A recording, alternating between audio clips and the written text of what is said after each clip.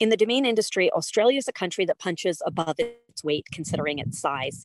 I sit down with two of the top investors and brokers in that space to understand the unique culture, networking, communication down there, discuss domain name values, trends, and also unique relationship and impending changes with the registrar for .com.au and all the AU domains, what might be changing in the future. Enjoy the show.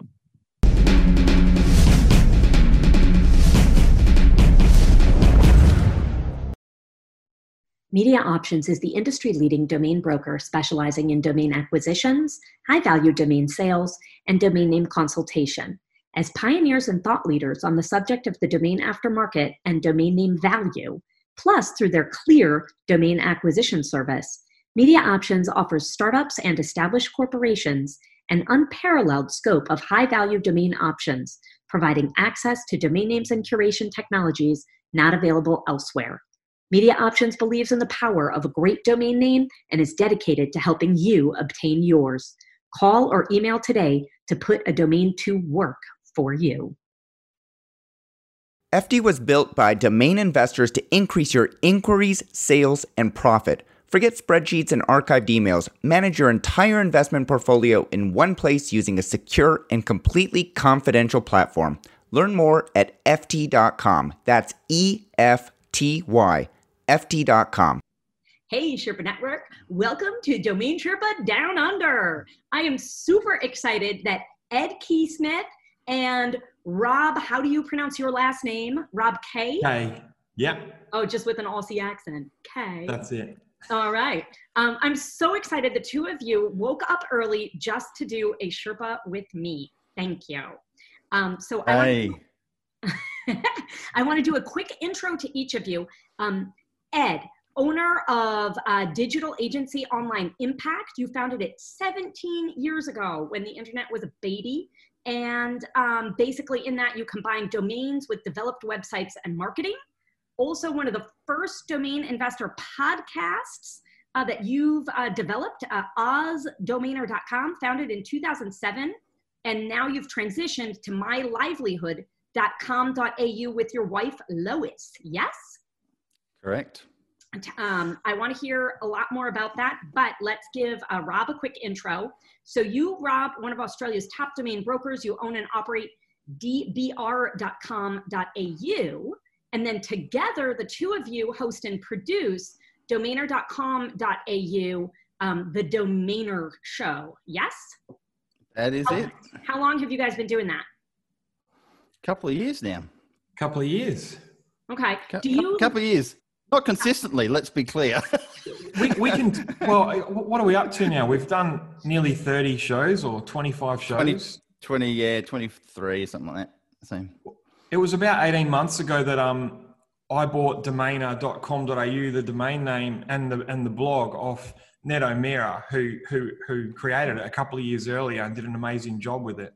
And literally the day I bought domainer.com.au, Ed rung my phone and said, we need to turn this into a video show, Domainer Show as well. And I said, you know what, you're right. I'll meet you for a beer. And then we just started. Is that the first time you two met in person? No. No. Is that the first time you had a beer? No.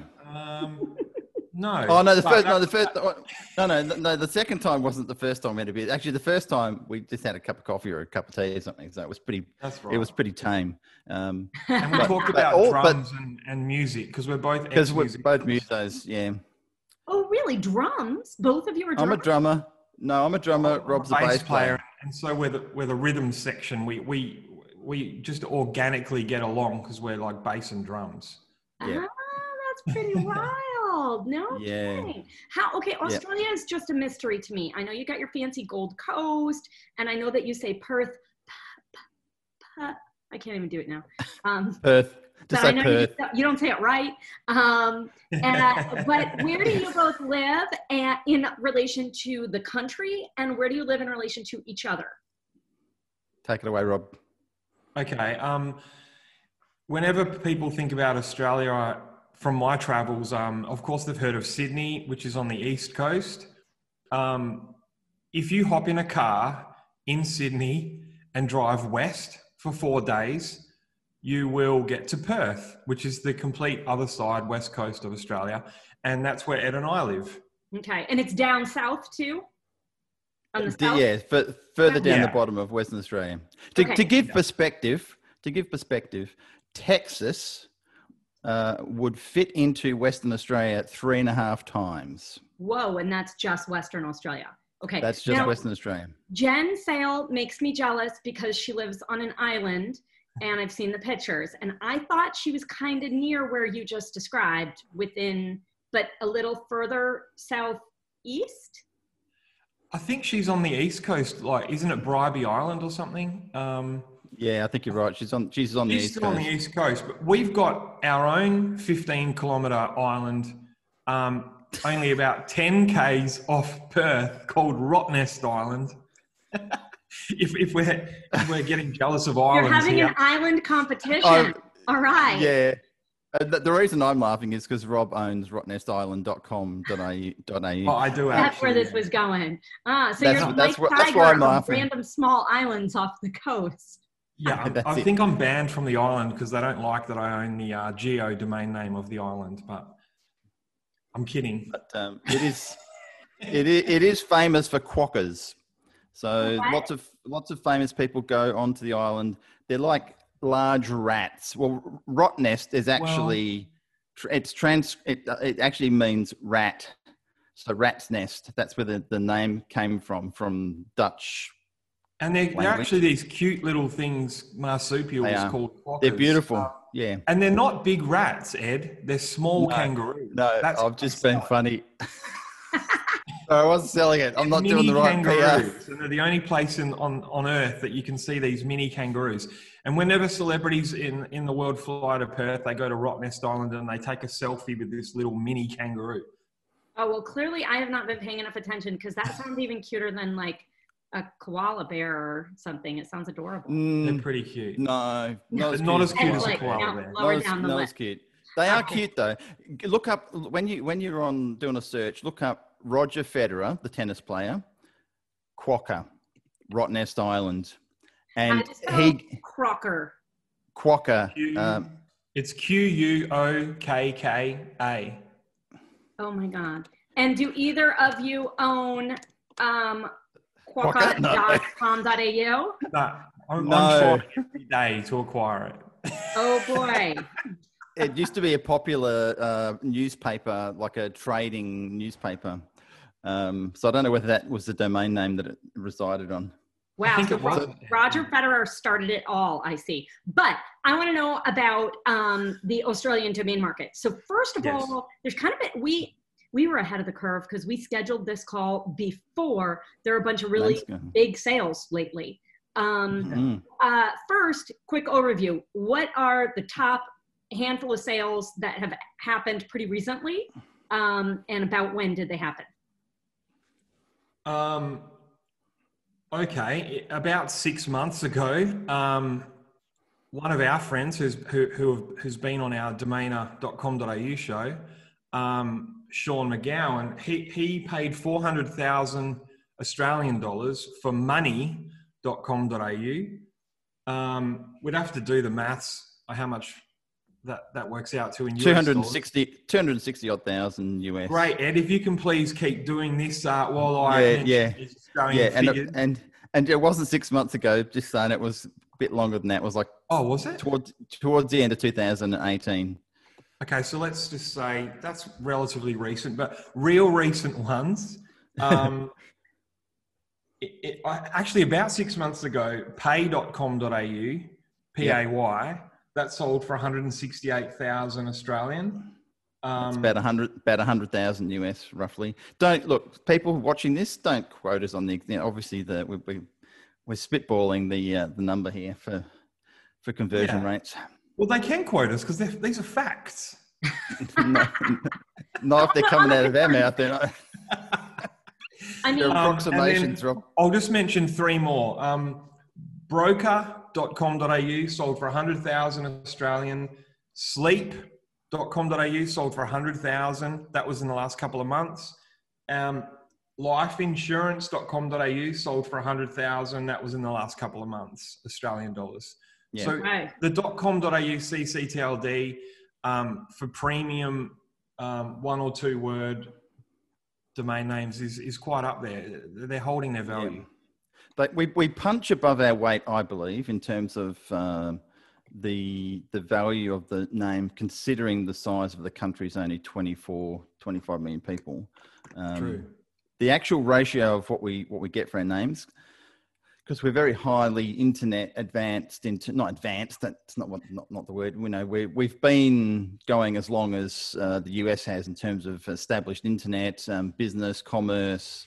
So it's not like we're we're a new country to the internet. We've been around for the whole time. So no, I feel like there are certain countries that are very active in the domain market, and Australia has always been one of them. And but you also have you participate in the global market, but you also have your very specific own market, and that's just really, really interesting, the way that it's been developing, especially of late. So what else is going on in this market? You've mentioned that there have been some pretty decent private sales as well. While I expect that what you mean by private is private, what can you tell us about the dollar amounts, the trends, the keyword versus brandable? What are you seeing in these private sales, the higher dollar private sales? You go first, Rob. Okay. The premium one, what I call premium in Australia.com.au land is, these one word dictionary word domain names, kind of like in every other TLD. So I'm finding that, one of our friends, Luke, sold link.com.au for 66,000 a couple of months ago. That was a private sale, but he publicly, Sure. told everyone about that price. I own 1,700 domain names myself. They're all .com.au. I think that's actually a bit too much.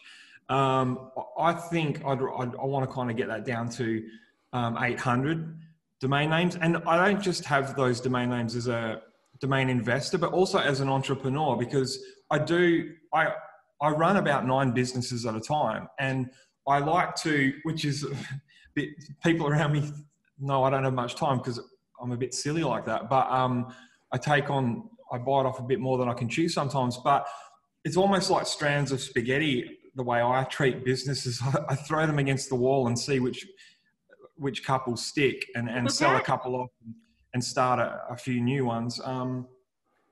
So I like to have domain names on the boil, ready to use for a new business idea I come up with.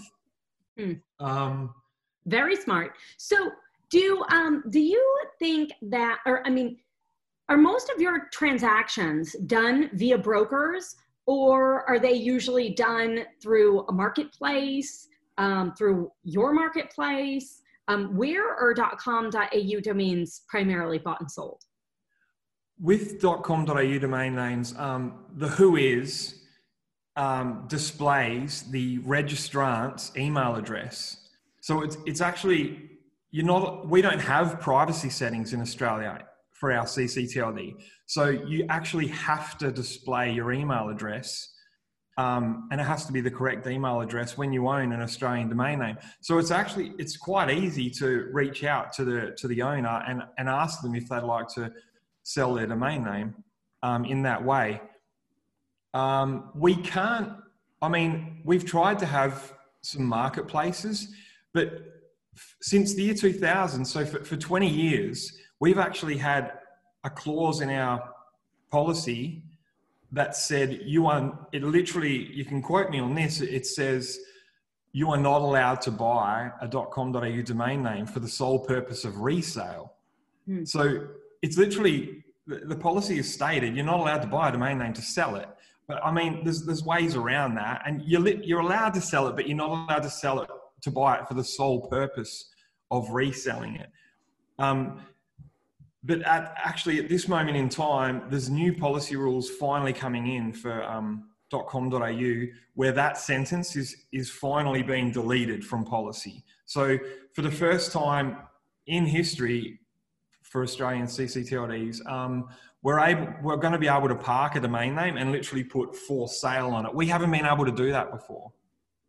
Oh, that's fascinating. I did not realize that. I wanted to ask about the process for registering .com.au, but I had no idea there was that much more to it. So what is the process to register .com.au? You just need to supply an Australian address, or what? It's more complicated. You have to have an ABN number or a trademark, pretty much. And what is so an ABN number is an Australian business number. So I guess that's why we have been able to hold some decent value behind our domain names, because Australians trust the .com.au domain name because they believe it to be an Australian brand that owns it. Because not just anyone can just randomly, like if you literally go to one of the mainstream guys like GoDaddy and try and register Australian domain name, they'll ask you for your ABN. And if you don't have one, or if you put in a fake one, they'll buy the name and it gets deleted a couple of weeks later. So you have to be a legitimate business. The way that international companies have been able to buy, including American companies, an Australian domain name is by paying an Australian lawyer $1,000 to start a trademark application. And in the past, international companies have been able to just, as long as you start a trademark application, even before it's approved, that has allowed you to buy a .com.au domain name. But these new rules, it looks like that loophole's going to kind of be closed, and you're going to have a legitimate trademark, not just be applying for one pretty soon. Interesting. And so how did this get decided? Do domain investors have any relationship or input in these types of decisions at the registry level? I'd like to say we do. Unfortunately, our governing organisation, which is not the Australian government, it's endorsed by the Australian government. They're called AUDA, which is Australian Domain Administration, auda.org.au. Unfortunately, they, even I guess to this day, have been quite against domain investors and against companies owning a number of domain names, really, to tell you the truth. We've reached out to them a number of times as domain investors, and we've tried to let them, to get them to see why it's important for companies and entrepreneurs to own a number of domain names.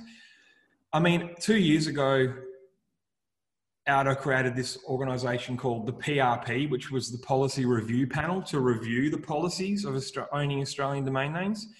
And a lot of domain investors kind of thought it was a little bit unfair in the way they were looking at these policy changes. And they were trying to bring in this clause that says if you own more than, a number of domain names, say they came up with a figure of 10, then you're a domain warehouser, a lot of these negative terms. So the domaining community, including a lot of people affiliated with domainer.com.au, a lot of our regular readers, we all did band together and, put our votes in legitimately to try and go against a lot of this stuff. And I think we actually ran some email campaigns, some public service announcement campaigns, and reached out to thousands of people. And I think we were quite successful in stopping some of the more hardline negative policy changes coming in. And in this moment in time, new policy and licensing rules are literally, they're a few minutes away from coming in, like a month or two.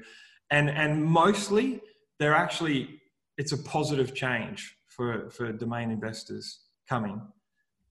That's good that it's mostly positive. I mean, take what you can get, right? Yeah. as we're talking about .com.au, what about all your options are what? .org.au and .net.au? Or don't you have a third one? Okay. Go. You're already ready to answer. There is a third one. There's a .asn.au association, others, but really most people in Australia can really only get the .com.au or the .net.au. You've got to be a registered organisation to qualify to get the .org.au. Unlike the .org, where anyone can get it, you actually have to have a legitimate organisation, not-for-profit type association sort of thing. So there are restrictions to that. So most people, if they're registering an Australian domain, it's a .com.au or a .net.au. And look, it's very similar. It's a sort of like .net.au is the poor cousin to the .com.au. Half the time, if you've got it, people are going to forget and type in .com.au. I think everything that you guys talk about, and look, I invest in .coms and .nets and a whole host of other extensions as well, not just the .com.au. And everything that translates in the .com world translates to us in a smaller way with a few added rules, which I think are in a lot of ways beneficial. But it's a very similar landscape. Keyword terms are, we base the keyword terms on looking at stuff like Google searches, and everything that's done to sort of qualify a .com we would do for a .com.au. And the thing that we have to always really impress upon people is that we absolutely agree. Rob and I have no arguments that .com is king in the global sense of the word, but not in Australia. .com.au is king beyond imagination compared to .com. I mean, you'll see .coms, but in Australia, you'll see .com occasionally, and typically it's international companies that are running that as an extension, or any other company that can get it. Like I've got my Online Impact, I've got .com and .com.au because I do international business as well. So it's always common sense. If you can do international work, you need to have the .com because .com.au is not really recognised or easy to rank outside of Australia. So I know in Canada, if even an outside entity is going to sell something, let's say, I'll just make it easy, Reader's Digest, right? Reader's Digest has to produce a different periodical for Canada because it's required to have something like 35% of the content be supplied by Canadian writers, or else they have to pay an exorbitant tax, right? Like the same flip-flops that I can buy at the dollar store, my aunt in Canada could buy for, $40, $45, the same like super cheap Chinese flip-flops, but a nice quality Canadian flip-flop she can get for a reasonable price in between, just because of the way they tax and want to encourage that. So what I'm asking is, why is .com.au so popular? Is it because the products and services from an Australian company are priced differently, or is it because of the community mentality of Australia, or is it because it means you can get that product or service there and you're sick of .com where it's coming from somewhere else and you can't even get it, or you can't get it delivered or something?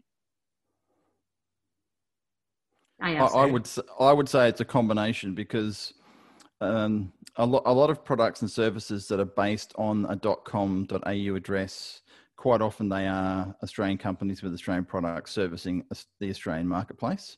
But we don't have those sort of restrictions that I'm aware of that Canada does. No. I mean, we can import anything we want from China and sell it on the .com.au, or we can, I haven't heard of any of that. That sounds like a pretty tough restriction, but I can see what they're doing, why Canada would do it. It's sort of, I mean, they've been doing it since I was a little kid. So, and if you were doing it, you'd know.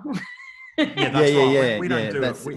We don't do that. No, not that I'm aware of, for sure. It's actually not a bad idea, but somehow organically we're doing that. Because if we look at the data, there's something like 3.3 million Australian CCTLD domain names registered. Out of that roughly 3.3 million, 88% of them are .com.au. So it's, as Ed was saying before, it's nearly 90% of Australian businesses have a .com.au. Wow. Yeah, so it is the dominant thing here, and it'll only be, I'm just pulling this figure out of the air, but I'd only say it's 5 to 10% of Australian businesses that are using a .com to represent their business online. It's, unless they're international, like Ed's saying. But if you're an Australian business, I don't need a .com because I'm not looking for American or English or Chinese customers. If I'm local, I'm .com.au. And somehow we managed to do that at the start. Like if we really want to go back in Australian domain name history, there's one guy called Robert Ells, E-L-Z. He was at Melbourne IT, Melbourne University, Melbourne IT, the company where it started, where he's the guy in like 1995 when he rang up America and said, hello, can we please have the internet in Australia? And at that time, because there was .com, he said, well, it was literally one guy, and he at Melbourne Uni, and he said, okay, they've got .com, we'll have .com.au. At that moment in time, if he had decided single-handedly we should have .au, that's how it would have been. So he kind of created that from that moment forward. That's super cool. And I just looked him up real quick. Then he did the same for Thailand later on. No kidding. Yeah. Oh, yeah. Wow. Very interesting. Yeah. And that's a good segue. That's a good segue talking about .au, Rob, because that's the other big question is when are we getting just the .au for getting rid of the .com? And that's what we classify as direct registration. So, and that's in the works too, and probably isn't too far away, but it's been talked about for years and years and years. But it's no different to the .uk for the, to go along with the .co.uk or .nz to go along with .co.nz for New Zealand. There's mixed opinions about whether it's up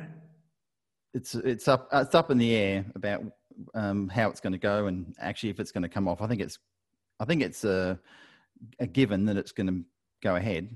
What do you thoughts? If we look at the Netherlands, for example, .nl, they straight away started with .nl as their CCTLD. They didn't have .com.nl. And recently, when I was looking at that, correct me if I'm wrong, their population is, I think, a little bit under Australia's, but they have 1.7 million .nls registered.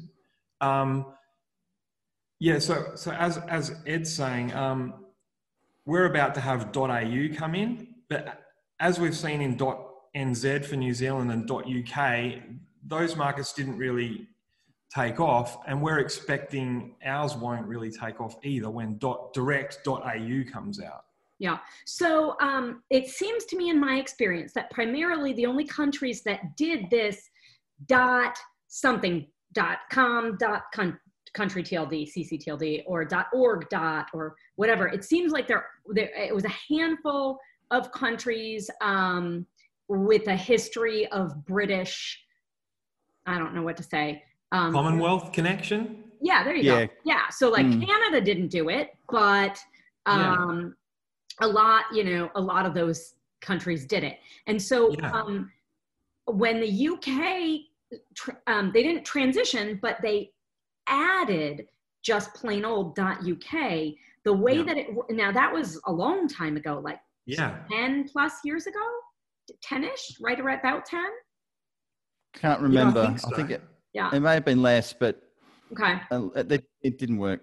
Yeah, well, but the way that they rolled it out, I thought was smart, that it was like, if you already have the .com or the .org, then you have a total preference of some way to preserve that. And I don't think that they ratchet. They're like first rights. Yeah. But you had a 2-year window. You had a 2-year window when it was released. Yeah. That's right. And whoever owns the .co.uk had first rights to the direct.uk. Mm-hmm. Correct. See, we as domain investors, we rallied to try and, that makes sense, right? Especially when 88% of our .com.au CCTID is .com.au, no other extension.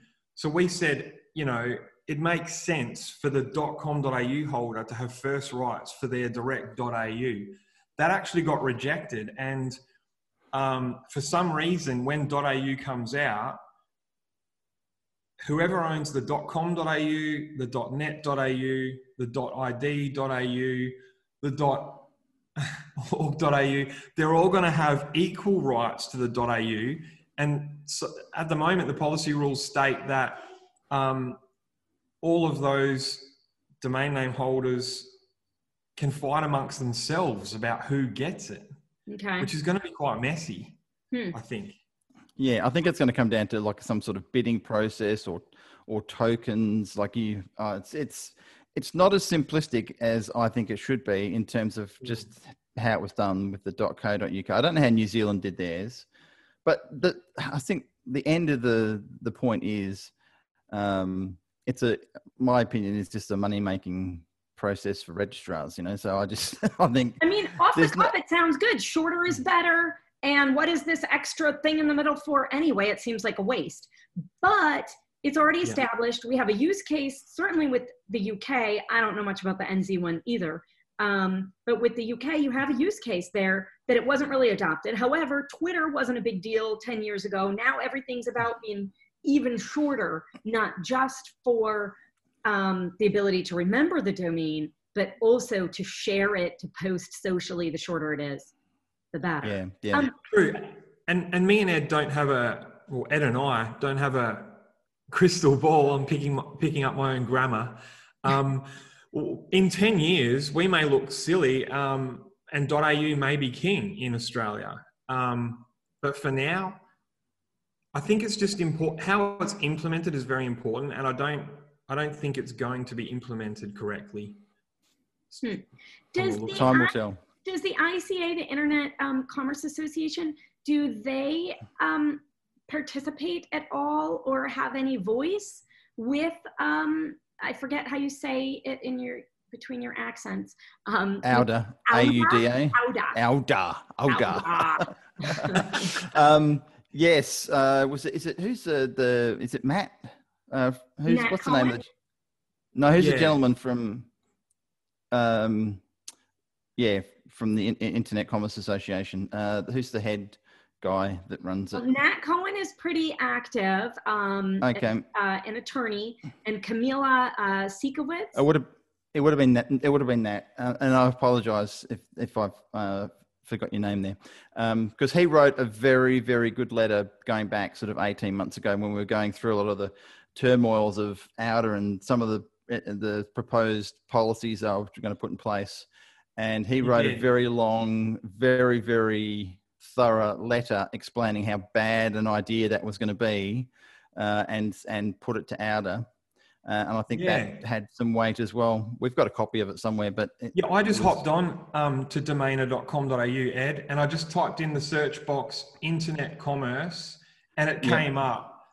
Cool. The Internet Commerce Association wrote a very well-informed submission about a year ago, which I think did help with shape some of these new policy changes. So, ICA did a great job. Phenomenal resource. Yeah. They are. And Nat Cohen is a brilliant, not only attorney, but a businessman, a probably negotiator, but that's not the word I'm looking for. He's just really good at not even getting into a negotiation, just sharing the wealth of his perspective and as a gift, and it is incorporated because it has so much authority behind it.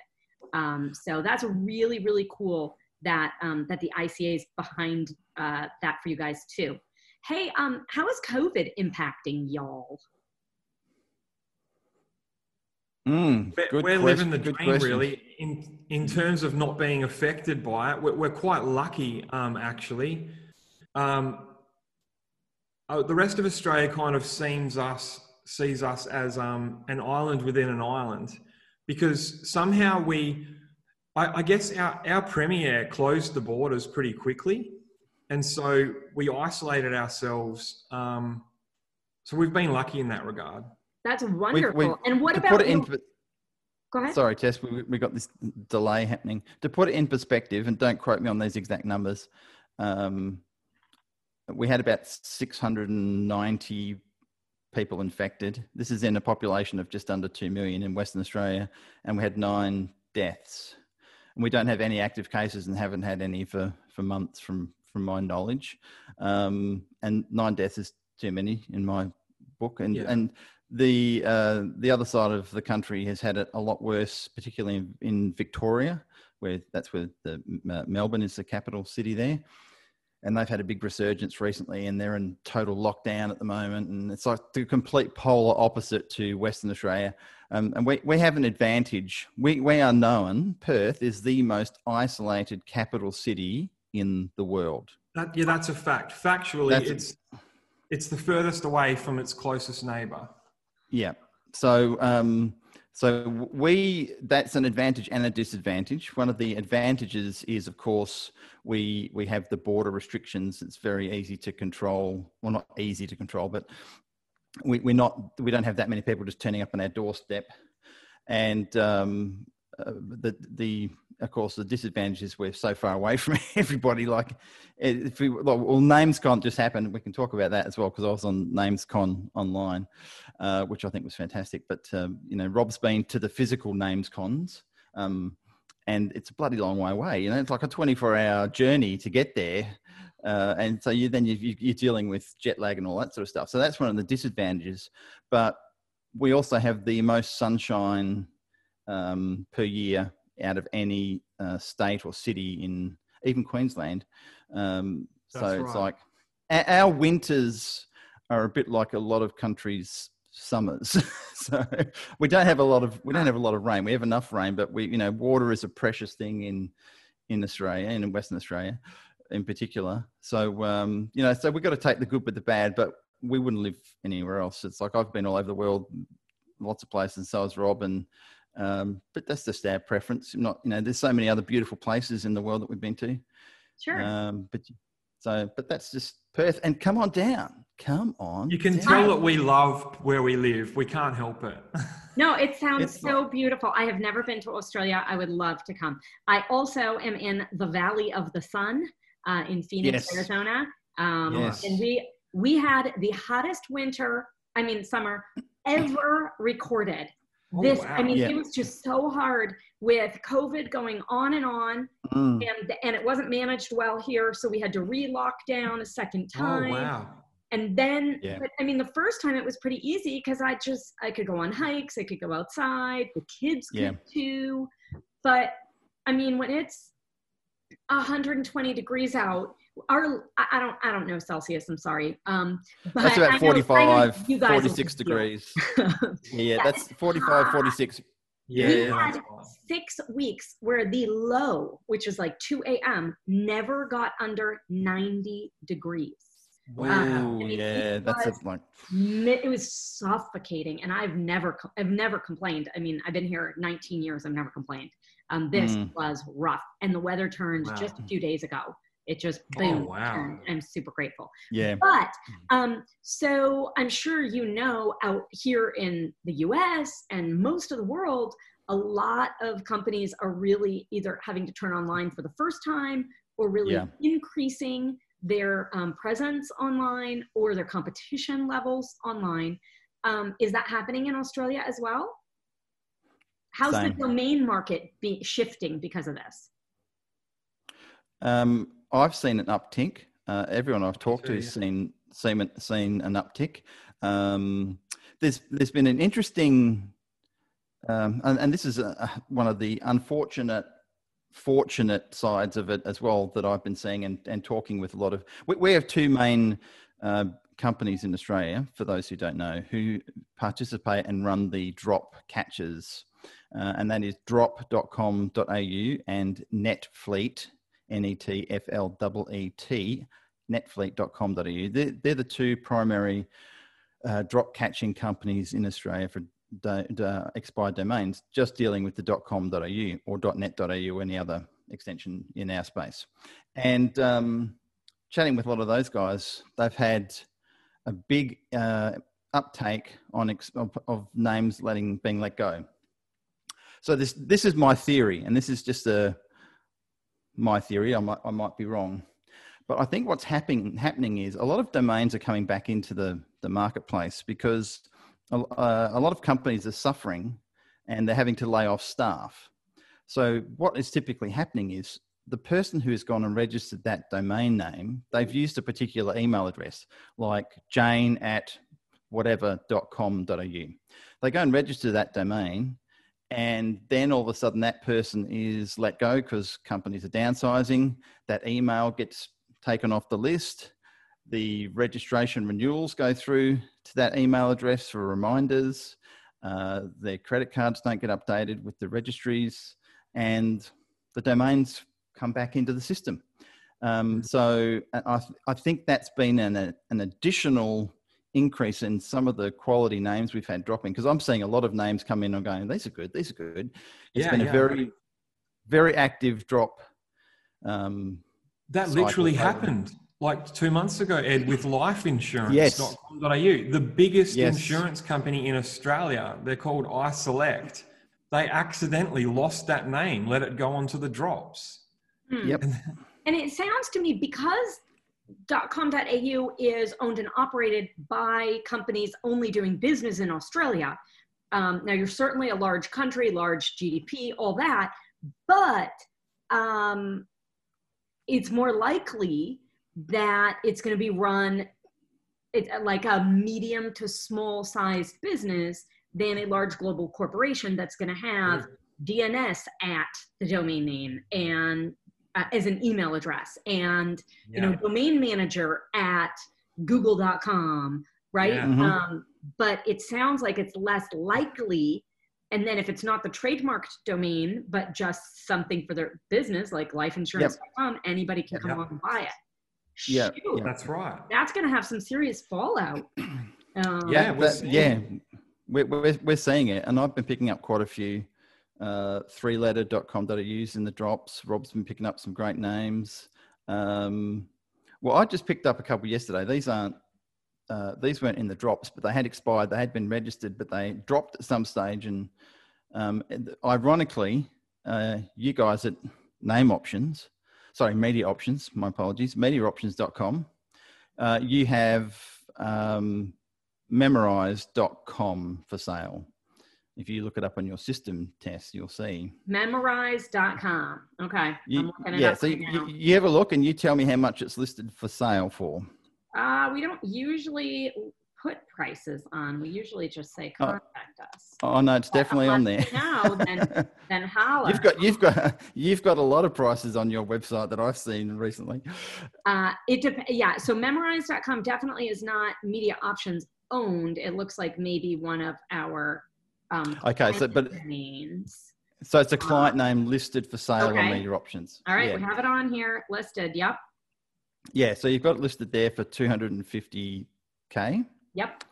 Yeah, well, I just registered and no offense to Americans, but the correct UK spelling with an S instead of a Z. So monetized with an S, but I also got the US spelling, which is with the Z. I hand registered both of those yesterday for $10 each. Memorize. For $10 each, and were those, I assume, drops? They weren't drops. I didn't get them in the drop system, but they had expired. They had been registered for several years each before. A lot of stuff falls through the cracks, as everybody knows. Sometimes you pick up names like this, and so to me, that's you got that, Ed. That's crazy.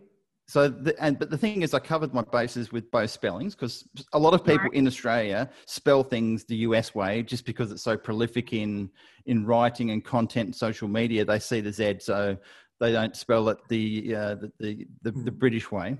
Sure. And I don't have a problem with either. It's like it's either or, whatever it is. I think you got very lucky, Ed, because that's me. last week I bought Pump, P-U-M-P, like, you know, pumping iron, Arnold Schwarzenegger, pump.com.au. I paid $5,000 for that. That was on the drops. So I love that. I love that name, right? I'm going to build a business out of that. I mean, that could be a crypto business, like Pump Crypto. It could be fitness, a gym. That's why I paid $5,000 for it. I don't know what I'm going to do with it, but I'm going to make a business out of it one day. But a lot of these names, even on the drops, we're still paying $5,000 or $10,000 for them, even at drop prices. Of course, I don't want to sell that name, but if someone offered me $50,000 to sell and Pump, I'm not going to sell it because I want to make a business out of it. But so for you, Ed, to get a name for $10, like that means you're doing your homework. Like you must be on there every day, which is great. I have a question. So I'm assuming that those domains had previously been registered. They went through for a .com or most TLDs, a domain is registered, somebody doesn't renew it, it goes through an expiration process.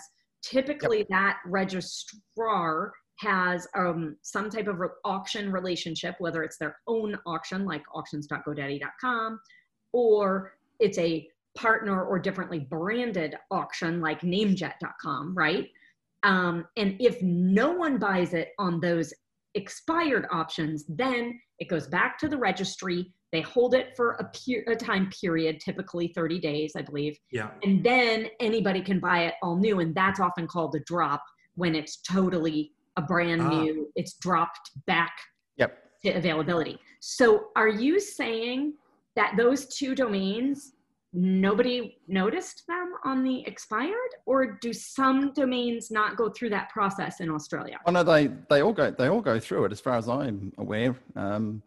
They do. But this happens a lot because there's thousands a day dropping. And it's just like anything, things fall through the cracks. Some people see it, some people don't see the value in it. Like, you know, it could be a Sunday. Could be a Sunday. These things happen all the time. Because we drop 1,500 to 2,000.com.au domain names every day, 7 days a week. So I do find that I pay less on a Sunday because there's less people watching. No. Yeah. Yeah. Definitely weekends are better. I've picked up some of my best names in the drops on the weekends because there's a lot of people who work for companies and businesses that are picking up these names, and they're not working on Saturdays and Sundays. Wait, so in Australia, sorry, Tess, it happens at 11 o'clock at 1 o'clock Melbourne and Sydney time, and at 1:30 in the afternoon Melbourne and Sydney time, every day, 7 days a week, 365 days a year. Oh my gosh. And are you saying, so most people buying an expired domain on a .com are not buying on behalf of a company they work for. Most people buying an expired domain name are domain investors. It doesn't sound like that's the case in Australia. Or am I misunderstanding? No, I would say still a high percentage. I think it's both. There's a high percentage who are buying who are domain industry. Yeah, they may be part of a larger business that does it, because there's quite a few big companies, just like in the US, that has hundreds of thousands of names in their portfolios. So, but often those guys, they're not necessarily looking at the drops on the weekends. This isn't a hard and fast rule test, just to be clear. This is just our perception of what's been happening. And but I bet you're right. I love it when you say that. I love it when Ed says that, because every time we're on the Domainer show, Ed normally says, "Don't listen to what Rob and I say. We don't know what we're talking about." Just look, there are so many things, and look, here's why I love watching Domain Sherpa, because I love watching Tess herd cats, because normally she's got people like Drew Rosner and Shane and all these other guys who come on regularly, and she's trying to herd these guys. Come on, stop smoking your joint, Drew. So you're trying to get all these guys together. So all I'm saying is, yeah, we love them. That was for Drew, not the joint. I made for everyone listening, I made a little heart, but then I feel like I should qualify. That was for Drew, not the joint. Yeah. And Drew, I hope you're enjoying your sardines today, mate. That's all right. That's a little in story from from a we need a whole sardine loving domainers network. I'm in, Drew's in, Ed's in. We do. Rob, but anyway, yeah. Rob is saying that just because it's a little caveat, because I'm always a believer is do your research, don't go out. And I have these conversations with clients, friends, people when we start talking about domain names, and you tell them some of these stories and their eyes light up with dollar signs. Oh my God, no. And I say, whatever you do not under any circumstances run out and buy a whole stack of domain names, because 9 times out of 10, they're all just going to be crap. You're going to come back to me and say, Ed, I've got all these names. And I'm going to look at them and go, well, first of all, you've got 3 hyphens and all these, this happens all the time. And sometimes people listen to me, sometimes they don't. But buyer beware. You've got to do your research. You've got to know your market. Like we know the Australian market very, very, very well. And I know the international market pretty well because I play in that space as well. But it's like, you've got to do your research. And that's why things like NamesCon are fantastic. Yeah, I want to hear about your takeaways. But first, I want to know about, in the Australian market, brandables versus exact match domains. I don't hear a lot about brandables in the Australian market. Is that just because I don't hear a lot about the Australian market because I'm in the US, or is that for another reason? I would say yes to that, Tess. I think it's, my opinion again, is it's basically the same layout as international domain sales. There's a lot of companies in Australia that run off brandables, like the mattress companies are a classic one. What's the one that just sold? Is it duck.com.au? Was that one that happened just recently, Rob? That was, no, they bought sleep.com.au. Oh, sleep.com.au.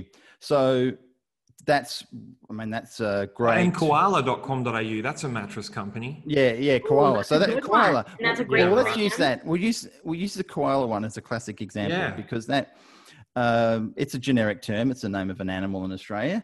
So you could use it to have something about koalas, or you can set up a mattress company, or you can set up a bedding, or I don't know, any other type of company that you want to brand with the name Koala. Yeah, we do the same that on domainer.com.au.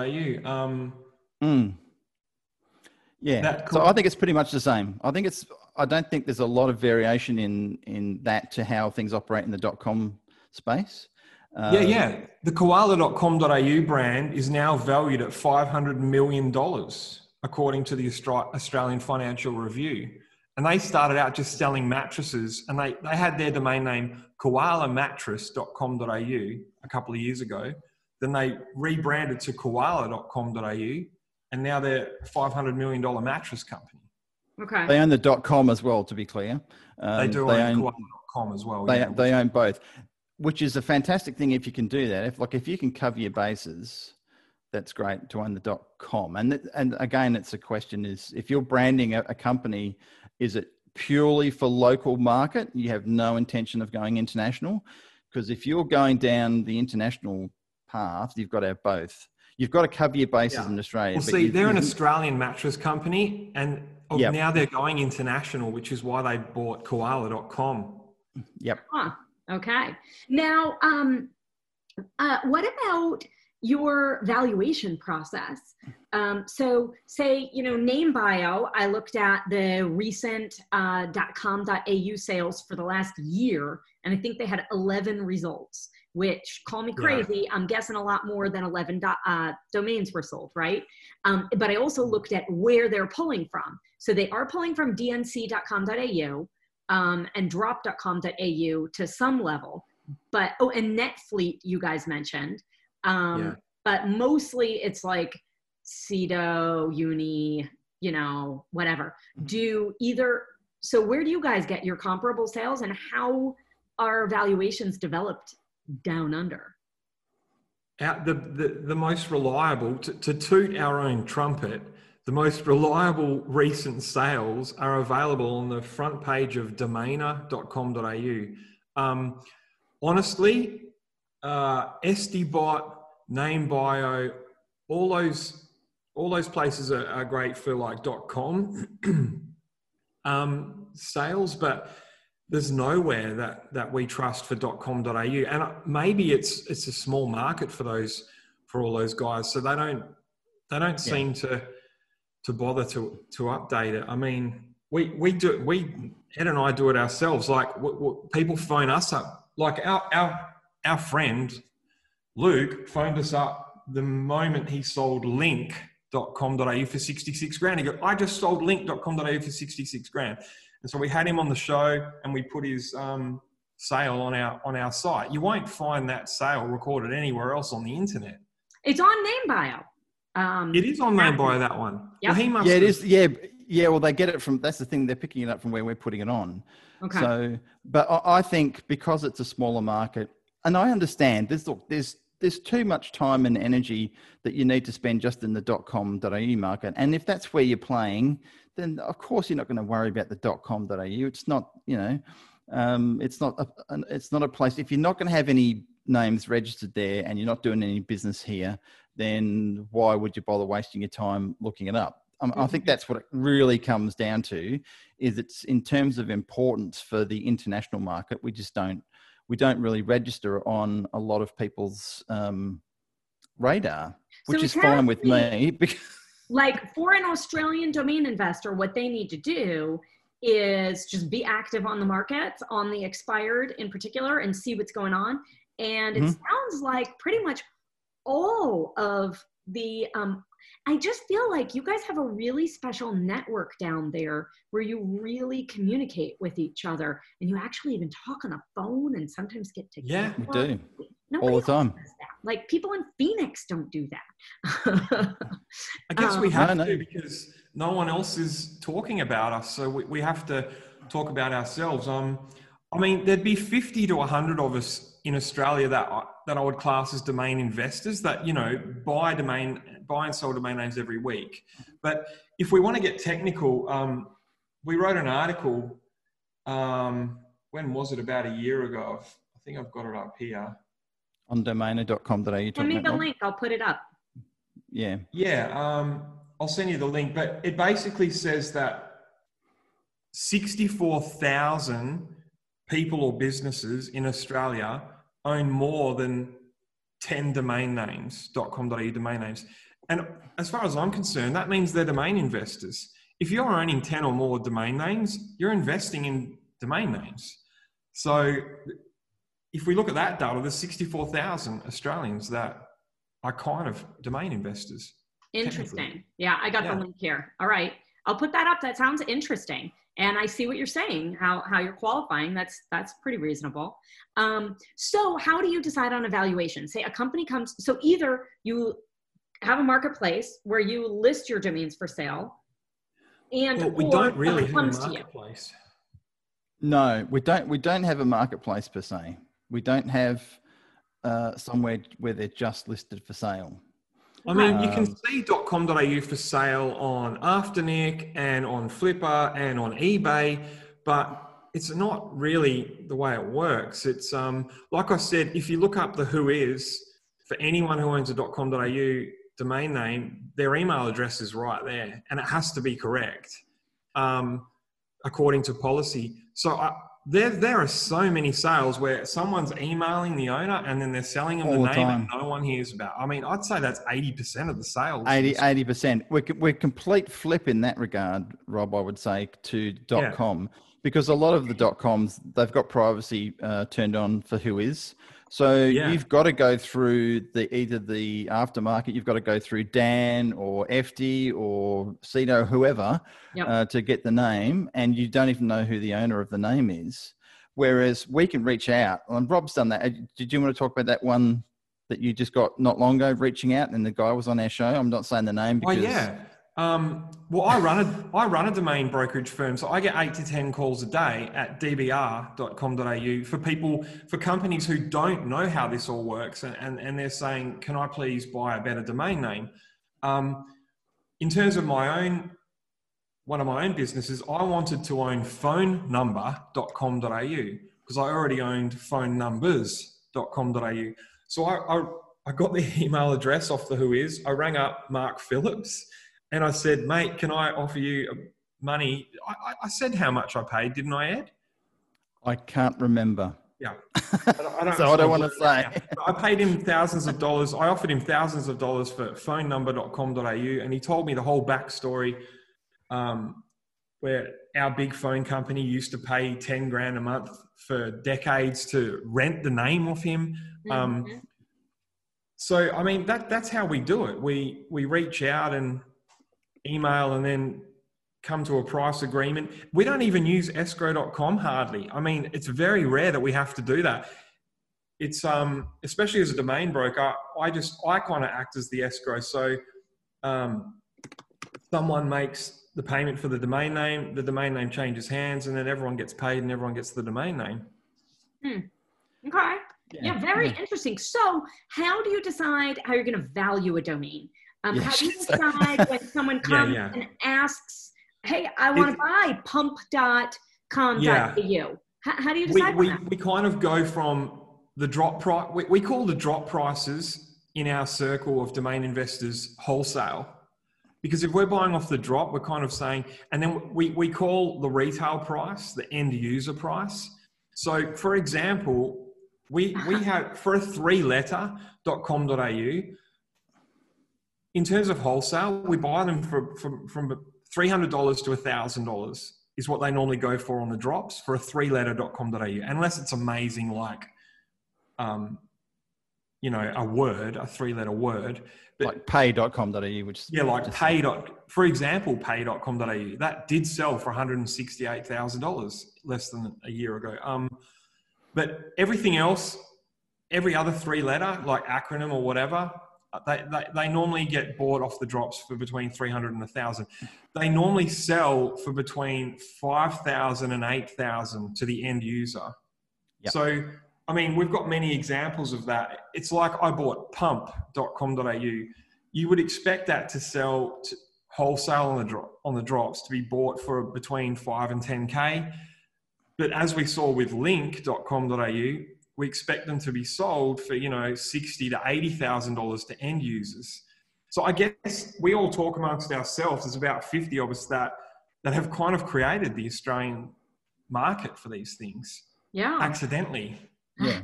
And look, it always comes down to the price that you're going to get is the price that the buyer and the seller agree on.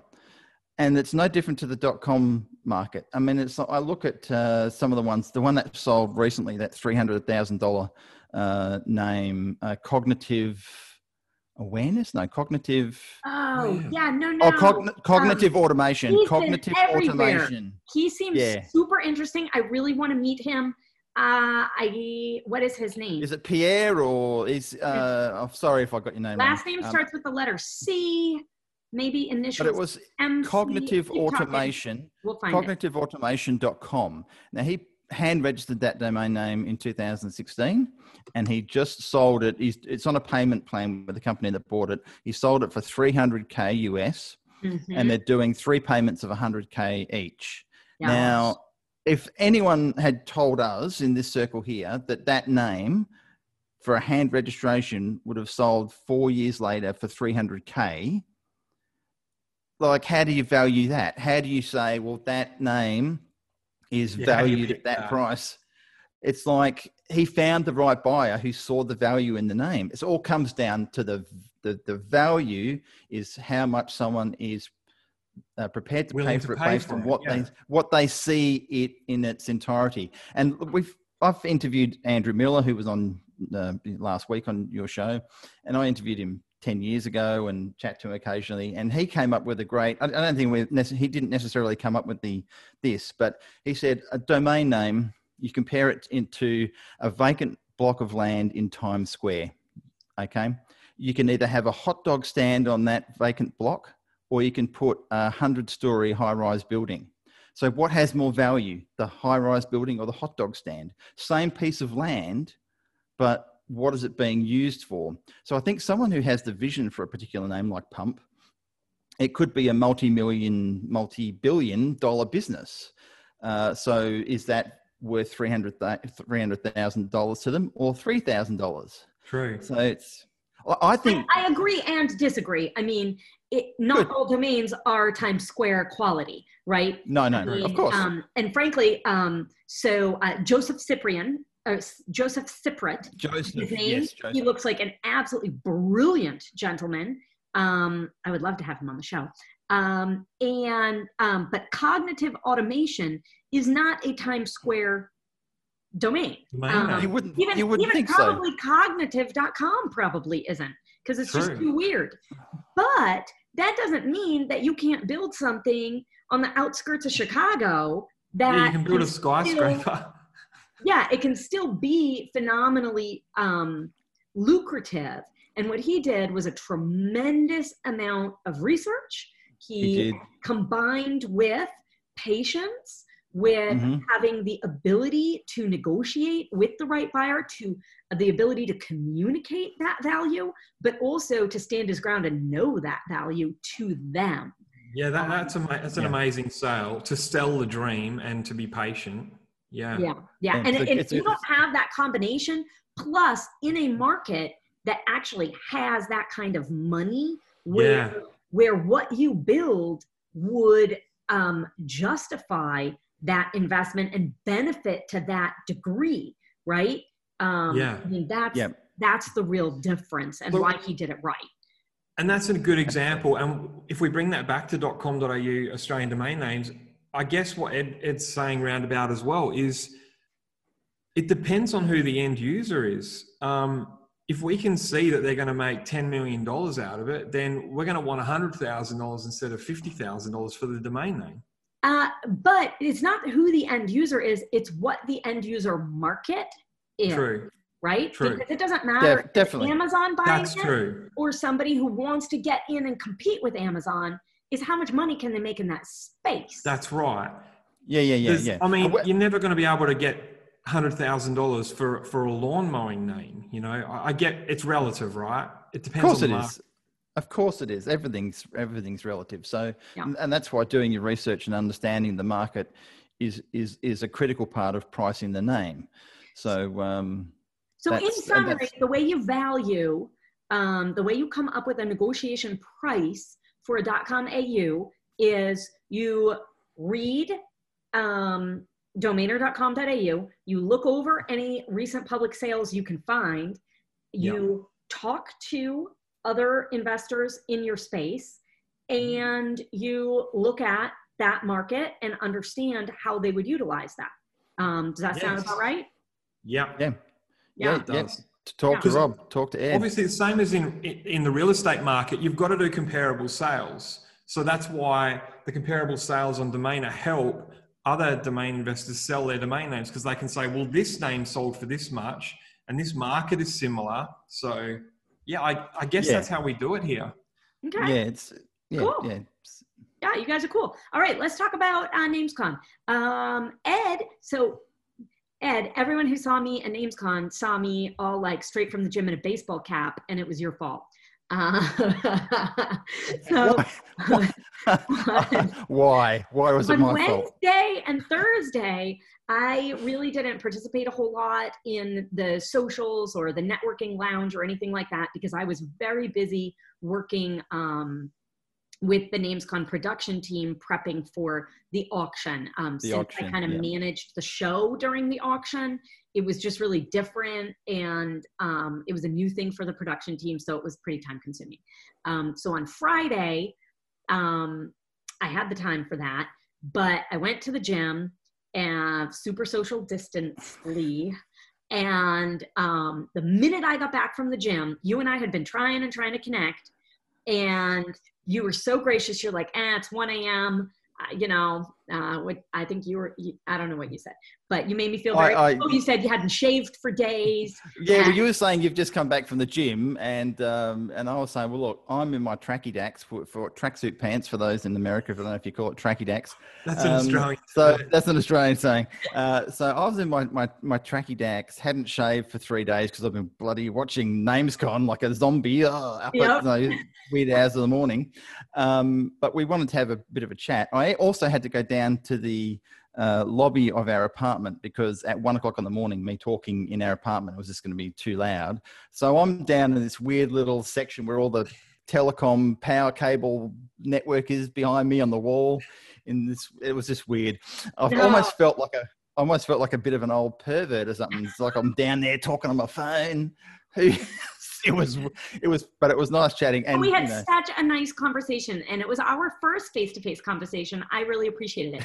But then once we had the conversation, then like everybody's hitting me up during it. And then I, I'm finally connecting with people I hadn't been able to connect with. So I went the whole day. I went until like 8:00 at night. Okay. I see what you're saying. Gym equipment. That's great. And I'm just in my hat.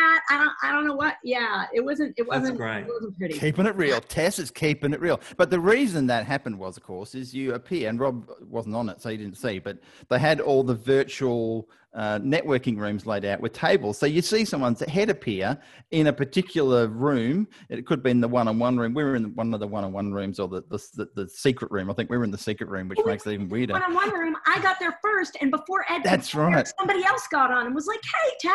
Yeah. And as soon as it got off, it was boom, boom, boom, and I loved it. Sorry. I thought the social aspect. Don't be sorry. I thought the social aspect was amazing. It really exceeded all of my expectations. It was brilliant. Yeah. It was brilliant. What did you like? What did you get out of it? And how was was it the South? I feel like it wasn't just the Asia track. It was the something. Oh yeah, no. I think there was the Europe track, and there was the South Asia track. I can't remember what it was called now. Yeah, I think it was South Asia. Which was mainly India. It was mainly people from India, which was the fascinating thing. I think that half the people who were on the call were from India, or on the conference were from India. There was a lot of people from India, which is great because I own a lot of .in domains as well.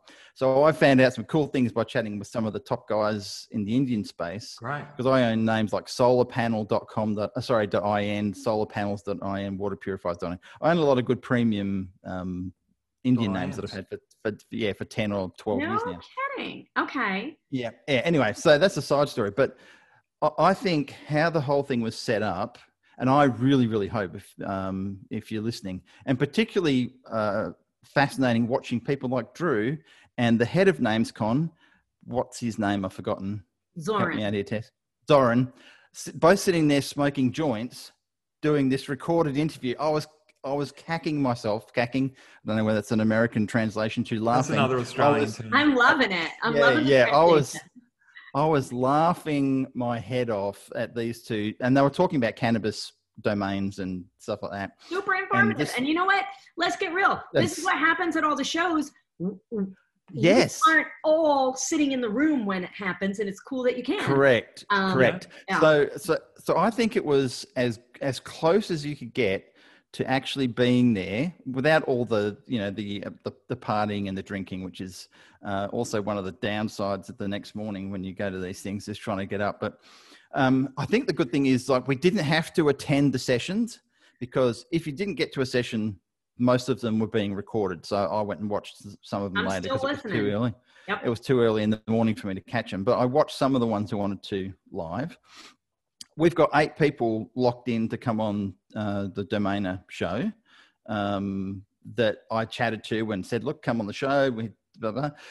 So in terms of networking, it was fantastic. I think it was just great. I think if there's once COVID's passed, and hopefully that soon, if they have the physical one and they have the virtual one, best of both worlds, because it's going, harder for us in Perth to get to US on a regular basis. That's my opinion anyway. So, but I think it was fantastic. Great job done by everybody. It ran very, very smoothly for the first time that was done. Hardly any hiccups that I experienced. And the support was great, because sometimes I couldn't work out a couple of things. I went into chat, and superb. Really good. Great. Very, very nice to hear from a different perspective. And I agree with you on all points. So it's nice to know, no matter where you were in the world, that's pretty positive. Top job. I have a hard stop in 15 minutes. What I want to know about are your own portfolios, your favorite names, maybe lessons learned, and also what you've bought or sold recently. Let's start out. Favorite names. Go. My favorite name is it's audiobooks.com.au. I love the audiobook space. We've partnered with audiobooks.com, which is the second largest audiobook seller in the world outside of Audible. So love audiobooks. I got that in the drops 10 years ago for about 3,500 Australian. So that's a one that I love, but I've got lots of names sort of similar to that. One I just picked up the other day, again, this was Handreg. Rob calls me the Handreg King, which is probably, which is probably, I picked up. You let them fall through the net and you grab them for $10 and you sell them for thousands. It's gold. Yep. Business model. It is. I picked up voicesearch.com.au 2 weeks back. Handreg, $10, massive growth area, and a whole associate. I've got voice search SEO, voice search optimization, all sorts of names tied in around that. So that's a growth market. Because I'm in the for it, Tess. No, finish first. I was saying, because I'm in the space that all these things sort of come to me because I'm in the digital marketing space. A lot of names I have are sort of around that, around podcasting, like I own podcastadvertising.com.au, podcaster.com.au, things like that. So anything that I'm interested in that's related to the businesses that we do, I'm seeing the use case and the value of these maybe more than some other people do initially. So I'm, probably getting a little bit ahead of the curve, because voice search is not new, but it's heading to be a massive part of how people are finding, like you can see behind me, that little, get my finger this way, that little dot right above my finger there, that's a Google Home. We use that all the time. We're just sitting here as a family and say, what time is something, or find something, or, so we're using that all the time. So voice search is huge. Anyway, that's just a few. So I get that you have an advantage because of your expertise. I think that's excellent. I think a lot of investors like to purchase within a space that they really know and understand, not only the Australian space, but also, say, the voice search space or whatnot. But are portfolio sales pretty much that, like, basically the general market is most portfolio sales don't really go over well. Usually you're buying one domain, not even a package of related domains. It's just one domain. Is that the same usually in Australia? Yep. Okay. All right. Just checking. That's my Rob, have you had different experiences with portfolios? I haven't myself. I haven't heard of many portfolio sales. I mean, they're every now and then, but it's mostly just one good domain name. I mean, sometimes if I'll sell a one word, and then I've got 4 or 5 others that are, closely associated with it. We say we throw them in for free. If you buy this name for $10 million, you get these 5 for free. No kidding. Wow. Okay. So you sell them just like everybody else. Okay. Back to favorites.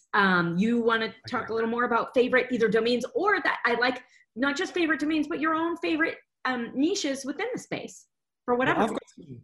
Are you finished, Ed? You got more?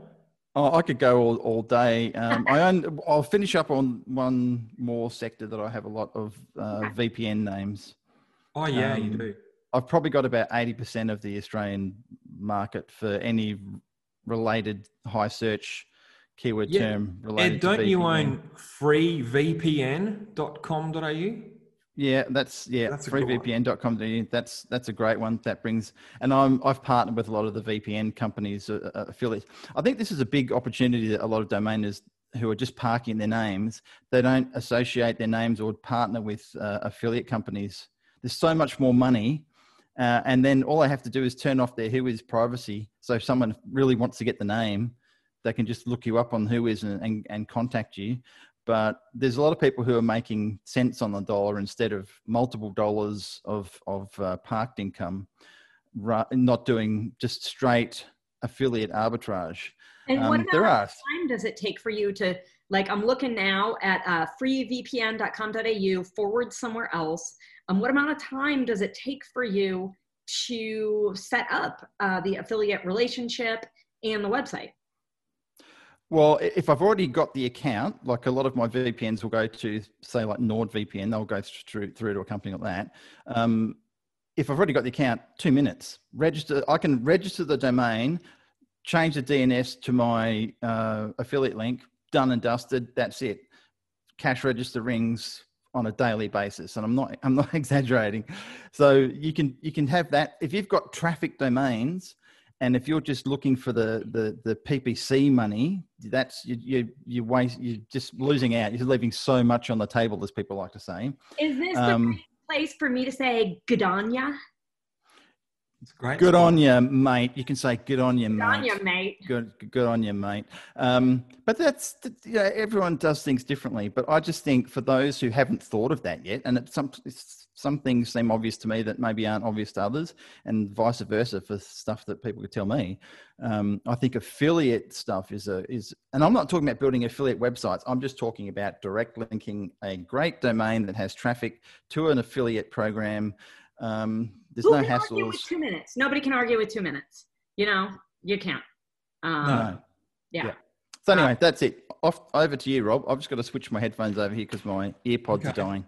You go. I've been investing in a lot of premium one words. So I own grey.com.au, Grey, and I've turned that into like an umbrella company that owns a bunch of businesses under it. So you'll see that company owns escooter.com.au. So we sell e-scooters from that.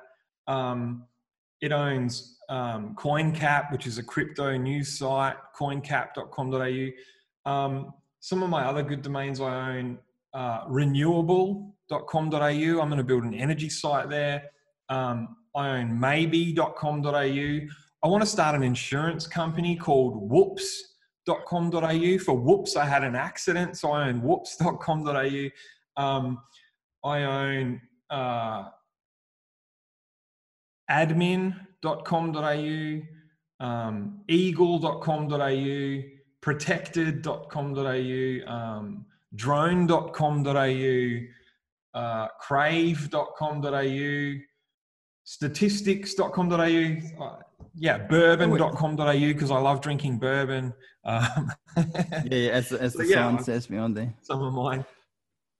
It's really quite endless, and I think the opportunities are endless too. Well, we're launching next week. This is a shameless plug.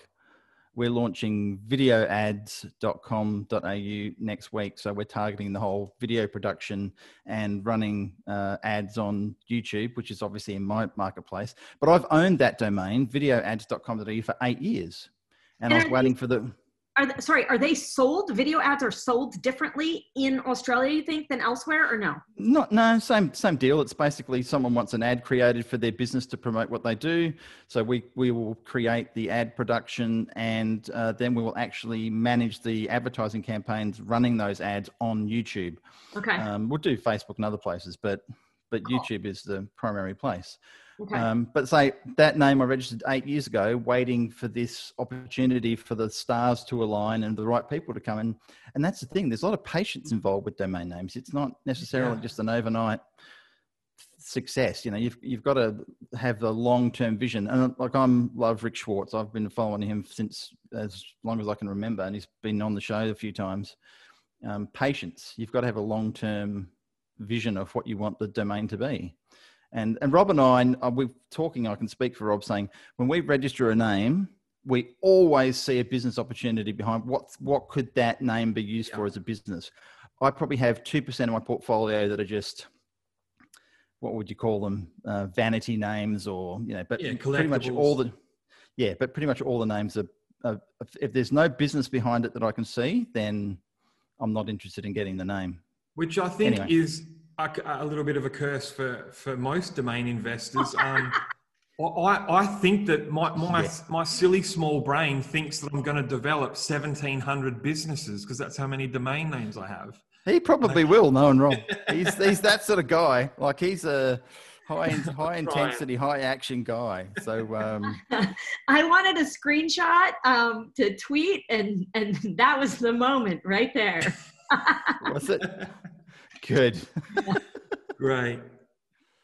You guys are hilarious. I think you're really, really interesting. I like how you see your space. I like how you have your own space, and the community that you create. I'm so glad that we finally connected, and I hope you guys come on a lot. It was funny that, because I can do a Domain Sherpa review that's, say, just the West Coast. And I've got 8 people in West Coast time zones that all want turns being on the show, and I want them on, right? But the interesting difficulty with doing an Australian review is that you guys can't guess each other's prices because you all already know. Yeah, that community. That's true. And now I see it's because it's part of your valuation process. So we'll figure it out. Maybe if India is on the right time, maybe we'll find somebody in India, one of you guys, maybe, somebody in around China, like maybe Hong Kong, see who we can bring in. That would be really fun, to do. Absolutely. The early morning and late night for me. I mean, Domain Sherpa has been important to all of us, even here in Australia, because we've compared the American market and kind of created the Australian market off that. So I think it's great, Tess, what you've done with taking over the Domain Sherpa. I was on Domain Sherpa about, 6-7 years ago with Michael Seiger. And it wasn't that long ago, mate. Wasn't it? It wasn't that long ago. No, I'm with Rob on this. I remember when you were on because it wasn't that long ago. 6 or 7 years ago. Seriously? No, I think it might have been, mate. Media Options bought the show 3 years ago in this November. I'm looking. Whatever Mike taught me, somehow every single time I was getting stuck with a link to your show. Oh, there you go. So I was just getting started then. I guess. You were on June 5th, 2017. Boom. In seeing my life move so fast, that's 7 years. That's 7 years in Rob's dog life. Well, don't be a stranger. You will be on much sooner than that next time. I'm sorry I have to go because I would love to talk No, that's good. forever. All good. Say goodbye to the Network, and we'll see y'all. All right. Thanks, Tess. Bye for now. See ya.